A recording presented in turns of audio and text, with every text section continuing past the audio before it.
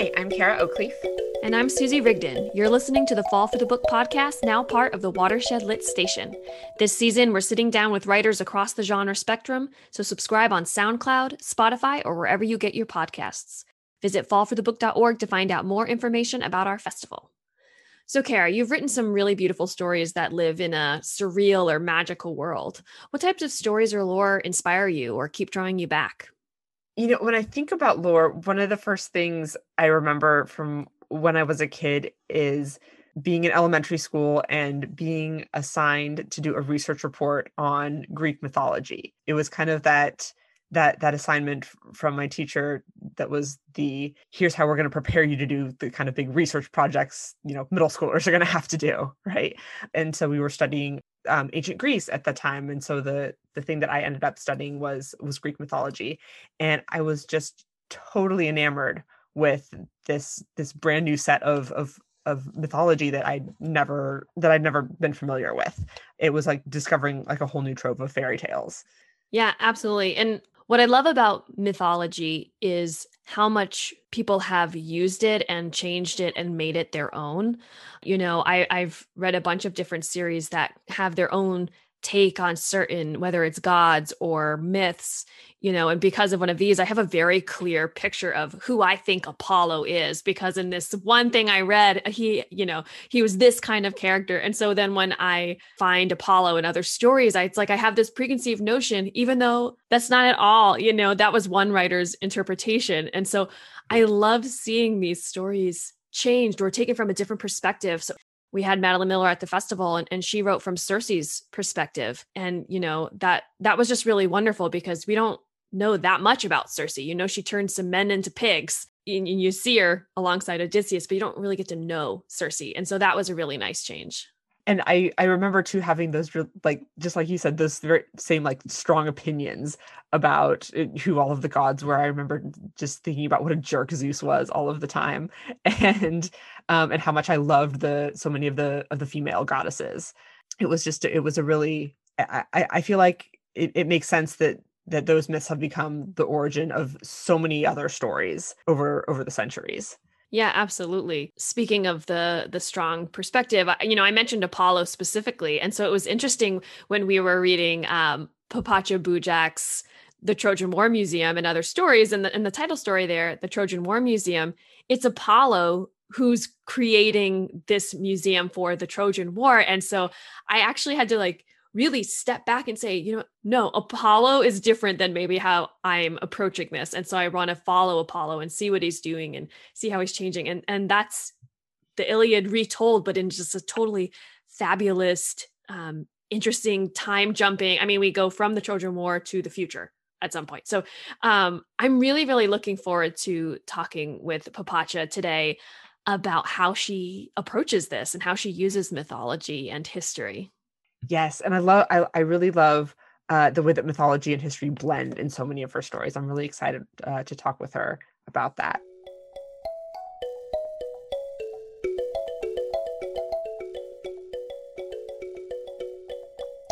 Aisha Popacha Bujak is the author of The Trojan War Museum and Other Stories, which was awarded the 2019 Spotlight Award by the Story Prize. Her writing has been published in a variety of journals, including One Story, Bomb, the Iowa Review, Guernica, and Witness.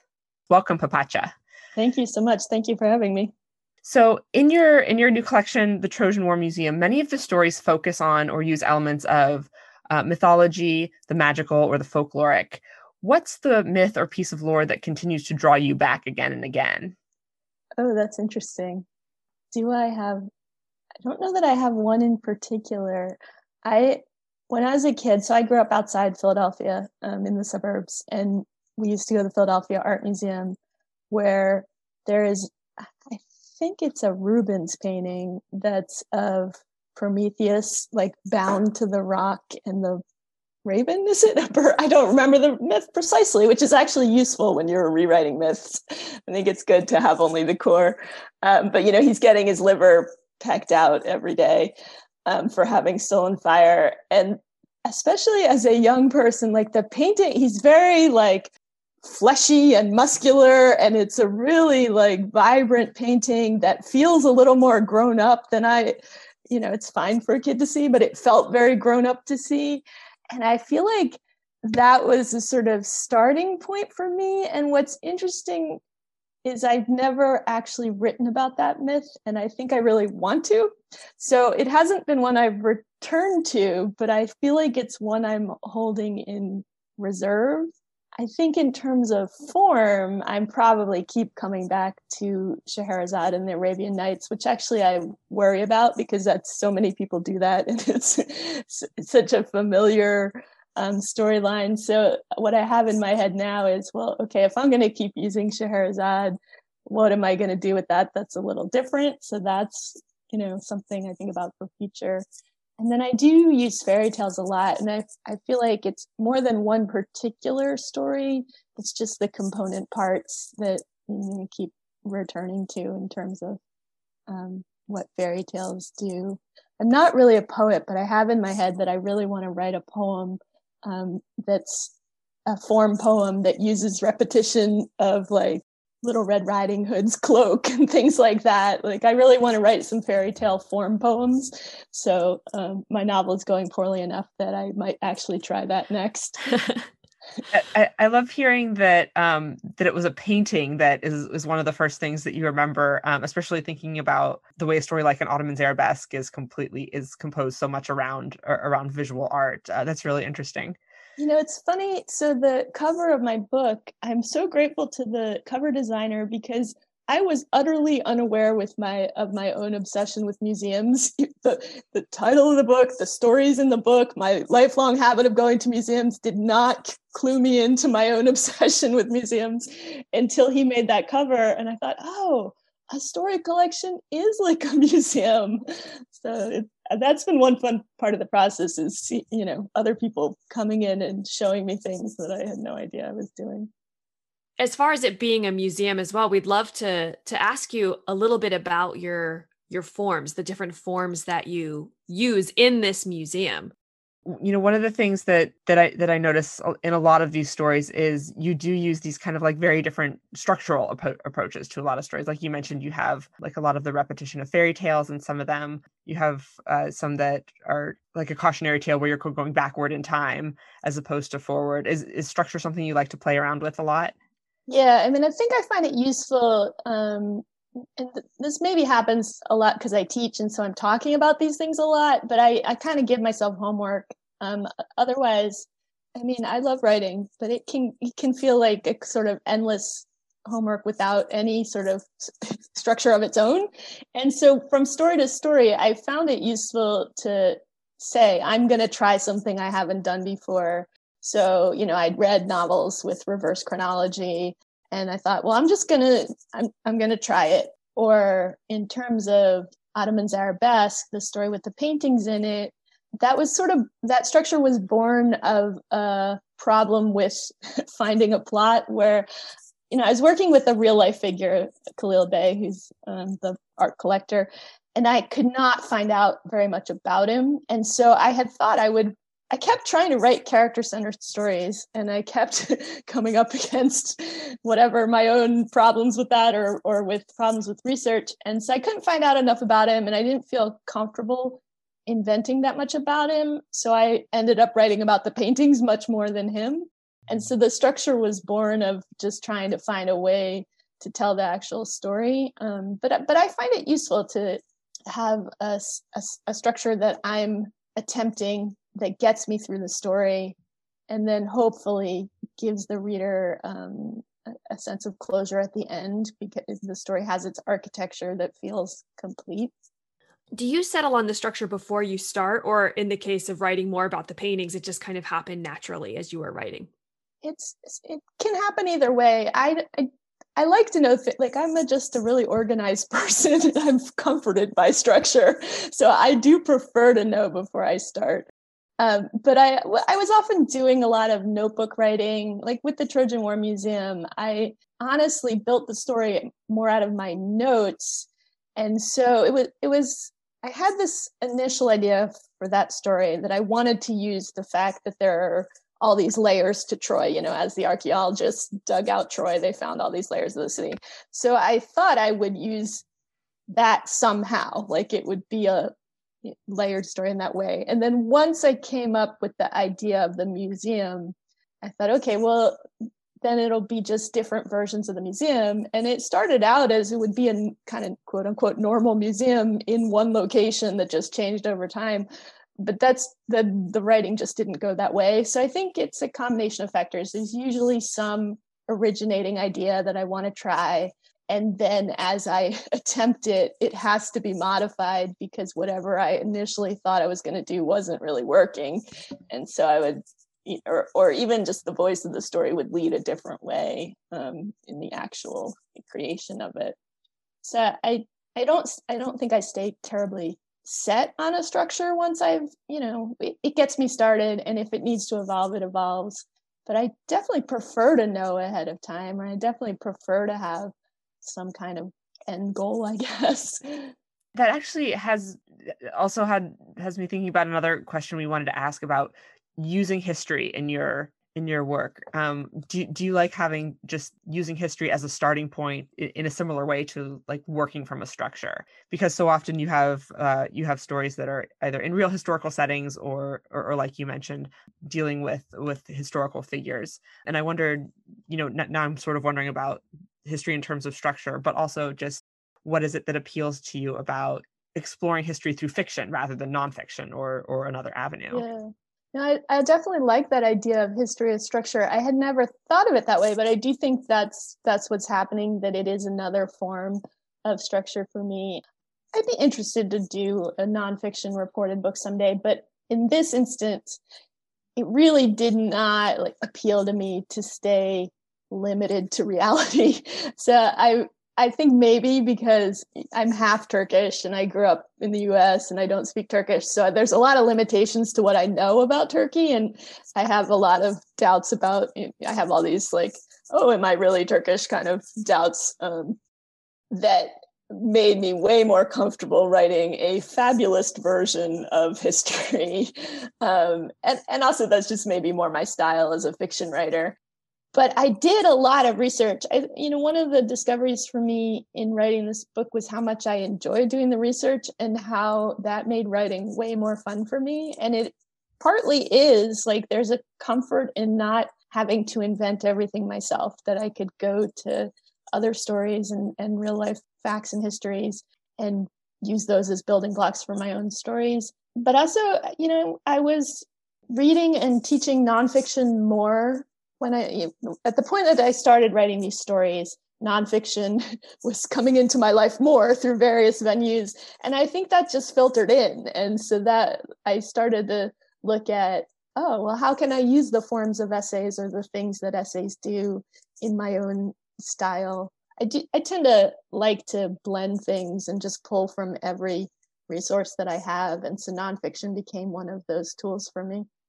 And you're talking about writing historically accurate, at least in a lot of ways, fiction that's also fabulous. But one of the things that hits so real is a lot of the violence in the works.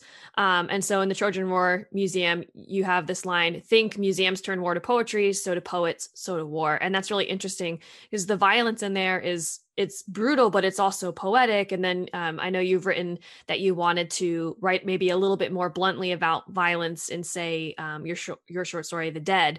Can you talk a little bit about straddling that line of talking about historical violence and how you write it? A lot of the book is not really historically accurate, and I didn't feel at all bound by worrying about if this, what I was doing with the facts. But with, writing something, but I guess both with the Trojan War Museum story and the Dead story, I was thinking a lot about how I was writing experiences that I have in no way had. I have never been a soldier at war, and I certainly have, not experienced the losses of the Armenian genocide or any of the various horrible Holocausts and so on that the world has been through. And so I had a different awareness in writing those things, and it did change my language, and I did do a lot more reading and listening to oral narratives or other people's stories or documentaries or books.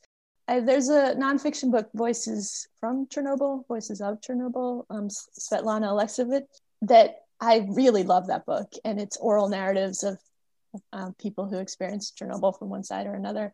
And that was a big influence for me in writing The Dead, where I wanted to try to give a voice to my version of someone who'd been through it. I still worry because I was basing what I wrote on other people's experiences and yet taking their name off of those experiences in a way. And I kind of wish I had kept a more detailed bibliography and had like a list of, you all should read these books also. And maybe I'll put that on my website now that I think about that. Because I feel like there is a version in which, or there is a way to look at this, that I am taking other people's stories and putting it into my story, and I want to give them credit. So I worry about that. And, in terms of language, I don't think there is any answer, because it is my style to try to write something in a way that's kind of pretty. And yet that, war and genocide should not be written in a way that's pretty, of course. And so I don't think I have a solution. And even the sort of bluntness of the descriptions of the Turks' violence against Armenians, I think it's so early startling for me that in a way it does read as unreal, and that's uncomfortable, that a reader might come away from that thinking of it like a horror movie as opposed to a reality. Yeah, well, I mean, even going back to our original question about, mythology and lore, I mean, it's just so brutal from start to finish, but yet we encounter it through poetry. Mm-hmm. And so that's an interesting juxtaposition to think about, and then, to maybe use in your own work or not use if you try to be more blunt with it. And even I think as readers, we come to things with our lifelong history of reading. And so, to write the story of the Trojan War Museum, I read the Iliad over and over.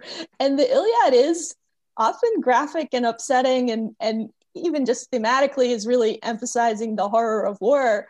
And yet in the abstract, when we think about the Iliad, I think we think of it as a hero's tale, and it's in the abstract become something that seems to celebrate the glory when in fact it's criticizing the glory.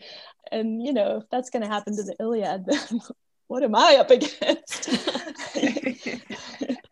We just come at things as we're trained to read a certain way or think about things a certain way. And it can be hard to get the reader to shift gears on that kind of thing. And maybe sometimes using prettier language is a way to get into a topic that is just because, as you said, some of those descriptions in The Dead, it seems fake or surreal, but those were real things that happened. Yeah, no, absolutely. And I also think like if someone writes a whole story that's nothing but graphic depictions of horror, then nobody is gonna really stick with that story as a reader, or at some point you do, our bodies just shut it down and stop absorbing things. So I think it is a constant dilemma. That's why it's such a long-term question of how to write about horrors and sort of the worst of human behavior. Absolutely. I also wanted to ask you a question about revision. One of the things that had me thinking about this is one of the stories we mentioned earlier in Ottoman's Arabesque. I had read it when it had come out in a journal a while back, and then looking at the version that's in the book, there were a number of things that were changed, and I was so curious about how you as a writer know when a story is done, or do you ever feel like it's really done? Yeah, that's the one story that changed the most, actually. And at this point, so in the version that was in Kenyon Review, there were these little vignettes I wrote what I considered to be flash fictions that paralleled each painting. And at this point, honestly, it wasn't that long ago, so this is embarrassing. I'm not sure if I took those out before sending the book to my agent, or if she suggested taking them out, or if my editor suggested taking them out. I kind of think it might have been my editor who suggested taking them out. And it was by far the biggest change I made to any story. Most of the stories actually just were line edits. And I was comfortable taking them out because I was never that sure that they worked fully as little flash fictions, or that they were necessarily adding that much to the piece. But they do feel a little like a lost limb. Like, I appreciate that they were there because it feels a little weird to me that they're not in the book. But mostly, like, I feel like I always feel like a story could have been better. I always feel like, oh, there is that gap between what I had hoped for or, what I see. Like, my favorite stories seem that much little bit better than what I managed to do. But I do feel with every one of these stories, I took it as far as I was capable of taking it. And I either would need to just start a new story or I had to be done with it. Like, it reached a point where I could feel like, oh, I think there is something missing here, but I could spend the rest of my life trying to do it, and I don't think I could do it. So it's done in that way. And I guess I don't mind that so much. Like, I'm just not a perfectionist. I'm not someone who's going to obsess over the fact that there are flaws in the stories. And I think that comes from reading a lot, whereas so many of my favorite books, there is like one little element where I'm like, I didn't love that part. And it's fine. It's still my favorite book, So I think I'm pretty quick to forgive myself, which for better or for worse, keeps me sane, I think. But I like revision. I mean, I do tend to be someone who revises a lot as I go. And I do sort of feel like I need to have the voice of the story before I can even draft it very much. So that helps, or that maybe ensures that I need to revise as I go, because I'm always trying to keep it in voice. But I find it comforting to work with something that's on the page. A blank page is far harder for me. And so revision is part that I enjoy. I was very lucky in that I had an agent and an editor who were both very conscientious about,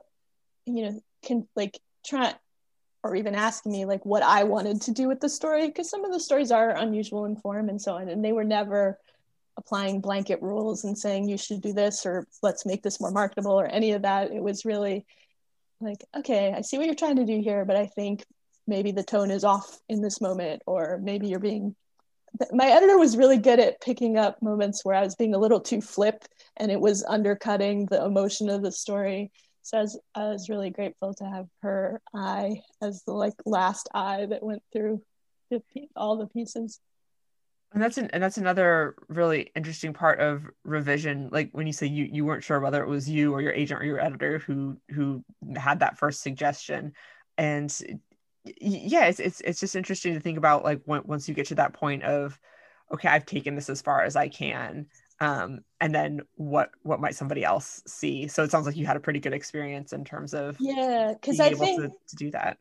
Yeah, I think I would, if I was bitter about doing it, I would remember who told me, right? It's like, but I really trusted them to be trying to highlight my stories as opposed to change them. I really often don't remember where a suggestion came from, because by the end I was always comfortable with it, so that it felt like my decision, even if it wasn't my idea, which I just really appreciated. And I think some of the best advice that you could give a writer, whether in writing and revision, you said, is you forgive yourself. And that's a very difficult thing to do as a writer. Yeah, I'm not sure you can learn it. Like, I see my students struggle with this all the time, where they just it generates an inaction, I think, when they get stuck on, it's not good enough, I can't do it. Whereas I'm like, it's okay if you can't do it. We'll just move on to the next thing. Yeah, absolutely.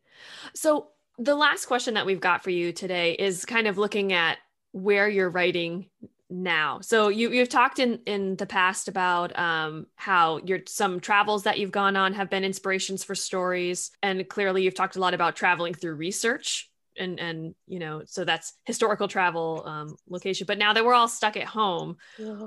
What's happening with your process? Are you writing to escape? Are you not writing much at all?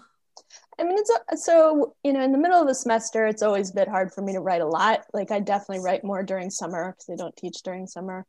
But I am lucky in that a lot of even though I love to go to museums and go to other places, I can access the same feeling of a museum or travel via books more than anything. Also, the internet is helpful. But my current thing, I am working on a novel, and I will say very, very little about it because it will probably all change tomorrow. But like, set in a retirement home where the main characters are archaeologists. And so I'm actually thinking a lot about the deep past. And that's pretty easy to do from home, actually, because I really can do the research from home. And I am following all these archaeologists on Twitter, which is really fun. Like, I don't know, I might have to just start over as an archaeologist and abandon writing about archaeologists. I know it's probably very tedious a lot of the time, but it looks fun from home. All right, I have one more question. What is your favorite museum? Do you have a favorite museum? Hey, that's a good question. Do I have a favorite museum? I mean, Philadelphia Art Museum is like my home museum, and it's huge and does so much. I love it. But the Brandywine River Museum, which is the Wyeth Family Museum. So it's N.C. Wyeth, Andrew Wyeth, and Jamie Wyeth. And N.C. Wyeth is most famous as an illustrator. He illustrated Treasure Island and all these books from early 20th century. That's probably is my favorite. So Brandywine River Museum's outside Philadelphia. It's along the Brandywine River. It's just really focused on this one family. So it's small and manageable, but it has both the like really different styles. Jamie Wyeth, the youngest of the painters, is more fun, like playful contemporary. Andrew Wyeth has his, Christina's World, where she's like she's on the field looking into the distance, yearning. It has that style. And then the children's illustrations of N.C. Wyeth I just love. So seeing those as a kid, the paintings of those illustrations, I think had a big impact on me too. So that's probably my favorite. Well, those were such good questions. Thank you so much. I really appreciate that. Thank you for talking with us. This was a lot of fun. Oh, my pleasure. The Fall for the Book podcast is produced by Susie Rigdon as a part of Watershed Lit. For more episodes, you can follow us on SoundCloud and iTunes. Fall for the Book is a nonprofit literary arts organization, and you can find more information about our programs and events at fallforthebook.org. Read on.